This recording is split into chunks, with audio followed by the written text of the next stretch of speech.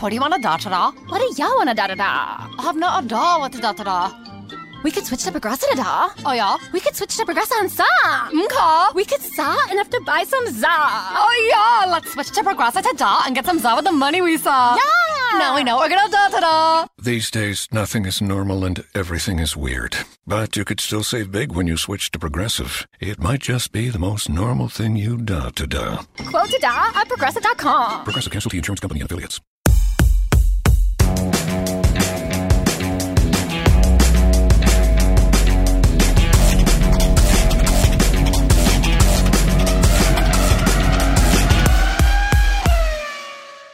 Hello and welcome. We're live with this week's episode of the Inside Line Formula One podcast. And I'm going to get straight to the point. Toyota and the World Endurance Championship have done what Formula One has not been able to do for a few years now. So they basically have successfully lobbied to move the date of the Japanese round of the World Endurance Championship, which is held at the Fuji Motor Speedway, by the way, to a non-Formula One weekend. So there was a clash. They lobbied to make sure that there isn't a clash anymore. And they went through all of this to have Fernando Alonso race in Japan. You know, Fernando Alonso is possibly the first driver ever who has the distinction of a race weekend being moved so he can participate. It's crazy, and I think it's a testimony to Alonso power, actually. Our listener Gunjan, he must be super thrilled. I think all of us should be thrilled. And Formula One couldn't get Alonso a competitive seat for ages. It still hasn't been able to do so. But guess what? The other series are luring him all they can. Wow, I can only imagine the power of being Fernando Alonso, actually. And you know, he has some serious stamina because he's got such a busy racing schedule in 2018. I think he's probably spending his summer in racing cars and circuits and definitely not at the beach. You know, Kunal, I think he's making up time in 2018 for all the laps that he lost because his McLaren Honda engine never supported him all these years. Well, Fernando Alonso is so busy, and he is going to be so busy this year that we are still figuring when and how to get him on the Inside Line Formula One podcast. On that note, guys, remember to subscribe to us on iTunes and on Audio Boom for your weekly dose of Formula One humor. Yes, please do subscribe. And since we're on Alonso, so here's something I read about McLaren. They've gone and signed up a new sponsor called Airgain. And I really hope that, you know, Airgain and the engine gains from Renault help McLaren fight at the top in 2018. Fingers crossed. Well, that's a pun. But be brave is McLaren's mantra for this season. And honestly, I can relate to this McLaren team more than ever before. So let's hope that they get to where they actually belong, which is at the front end of the grid. Zach Brown also said something smart. So he said that Formula One should make rules for the sport and not the manufacturers.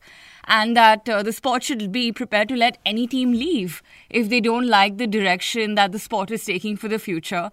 And this was clearly like a huge hint towards Ferrari. Like, not subtle at all, but very cool. But frankly speaking, it is a very sensible statement. Formula One is here for the sport, not for the manufacturers. Very well said, Zach. I also agree with what Nigel Mansell said. He said that Formula One cannot afford to have any manufacturer leave the sport, let alone Ferrari. I will actually add to Nigel Mansell's statement. Let's work to ensure that no current team leaves Formula One, manufacturer or private. I don't want to have any distinction here. I think all teams are doing really well, and let's make sure that all of them can succeed in Formula One. That's well said, Kunal. I'll also tell you something else interesting that Zach Brown said. He said that McLaren would be interested in Hamilton in case Hamilton's talks with Mercedes break down. Wow. Well, you never know, because maybe Lewis Hamilton wants to do what Michael Schumacher wanted to do. Go back and try and win a few titles with McLaren. Who knows? I mean, Schumacher went to Mercedes because of that same aspiration. And we already know how the sport is so famous for taking U-turns every now and then. Could I just imagine Alonso and Hamilton in McLaren? I mean, that's a perfect recipe for us fans, but I know that might never, ever, ever happen again. Unless they both end up racing in either Le Mans or some other place. Who knows? Yeah, but I would definitely bet on Nando and Fernando teaming up sometime in the future. Yeah. Yeah. But I like what Mercedes have done. They have signed Pascal Wehrlein as their reserve driver for 2018. So in case Hamilton or Bottas are unable to race, they've got backup. And I think that's a smart move given that Lewis Hamilton already missed 2018's first official Mercedes event. And luckily it wasn't a race. Talking of reserve drivers, so I'm wondering what Felipe Massa is up to. Because he shared this video of him working out, like very intently. I'm wondering if he's preparing for yet another comeback with Williams. I think, Kunal, we need to send him a message and remind him that he is still on holiday. And that, he's retired from Formula One and he should go relax a little, like, about time. Yeah, we should send him a message the way Lance Stroll sent a message through him via the media. Clearly hunting for some publicity, Mr. Lance Stroll. He said that he received no guidance from Felipe Massa in his debut season in 2017. And I frankly think that maybe Lance was expecting inputs and mentorship from Felipe free of cost. And that's why Massa did not oblige, because the Strolls are known to pay for everything in motorsport. So Sauber's new boss, Frederick Vasseur, so he said that he decided to end the Honda deal within the first hour of him taking charge of the team. Like, smart guy. Yeah, Keep quick him. Decisions. I'm also surprised that in that first hour, he didn't take a decision to fire a certain Mr. Ericsson. Well, Sauber and Force India have dropped the anti-competitive practices complaint against Formula One that they had made to the EU a couple of years ago. Is this an indication of talks progressing positively for the new Concord Agreement? Or is this another political step by Ferrari and possibly Mercedes? We'll never know. I just hope we could just focus on the racing. Yeah, that's why we're all here, right? Racing. Renault have said that they plan to beat the might of Ferrari and Mercedes with a budget that's possibly 15% lesser. So at the end of the season, let's see what comes true. Whether beating the top teams at a lesser budget, or if Renault even manages 85% of the points that either of these teams get, Well, in this context, I wonder how Force India thinks. Would they be thinking that let's be the best of the rest at 50% of the budget? Never know. I don't think teams think in terms of budget. By the way, that reminds me, we are going to have Sergio Perez and Esteban Ocon on our show in the next few weeks. So remember to tune in to us, guys. Perez has been on the show before. It'll be Ocon's debut. So you better catch him. Yay for that. I'm excited. I'm also excited. Kimi Raikkonen's off-season kart races have become super awesome and super famous. And he won another one against a drone. I really think that Ferrari is doing everything they can to keep Kimi Raikkonen feeling like, he's a winner. So that maybe it'll translate into the season as well. I really wonder if the drone pilot was a certain Marcus Ericsson, because all the drone could have and should have done is flown straight like the crow does from start to finish, instead of going all around the course behind Kimi and getting beaten by a has-been. But, okay, I'm kidding, but... Ouch. We'll pretend like you never said that and move on. Nico Rosberg is signed as the global brand ambassador by Hot Wheels. And this is pretty cool. But maybe the association would have made more sense when Rosberg was fighting tooth and nail and front wing against Lewis Hamilton. Finally, Formula One is localizing their timings for different venues that they go racing in. And there are going to be changes for start times at most of the racing events. So remember to keep checking your time. The good thing is that the start time has been pushed later in the day. So you might not end up missing a few races or a few laps of the race. Or waking up super early. We also need to add that they've also moved the start time by 10 minutes to accommodate for ads. Yeah, okay.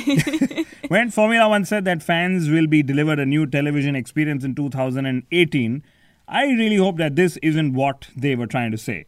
I think this is exactly what they were trying to say. Smart guys. I think the move to pay TV was inevitable. So Formula One's going to be behind pay TV at most of the regions. But this means that F1 can't claim to be the most watched annual sport.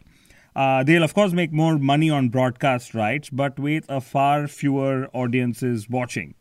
I remember growing up to the fact that Formula One was most watched as an annual sport, and it was behind in numbers only to the Football World Cup and the Olympics. Yes, those were the days of Bernie Ecclestone. And Michael Schumacher. And Mika Hakkinen. Remember, we had him on the show. Yes, we love Mika Hakkinen. But this whole pay plus free TV viewing is actually a good marketing mix. Let the new audiences sample the sport on free television before expecting them to buy a pay TV package. The only thing they should try and do is, if on the free-to-air races, try and see if they can remove the halo in the broadcast, because that will appeal to the new fans. Imagine them tuning in and saying, oh, what happened to Formula One cars?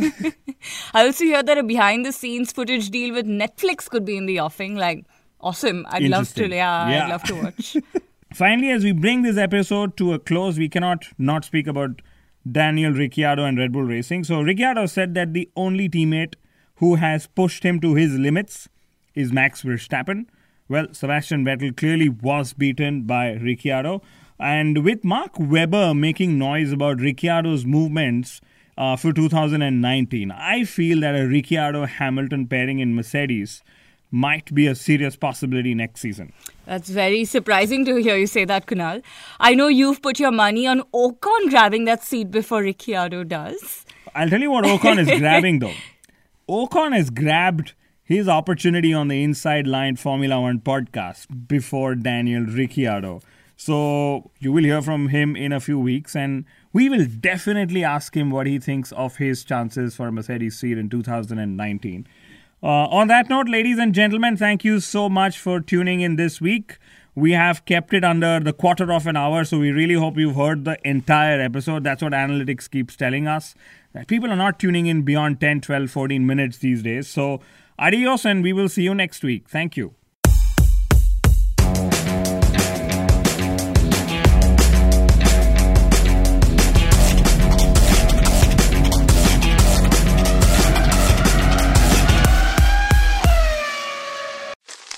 Me, but also you.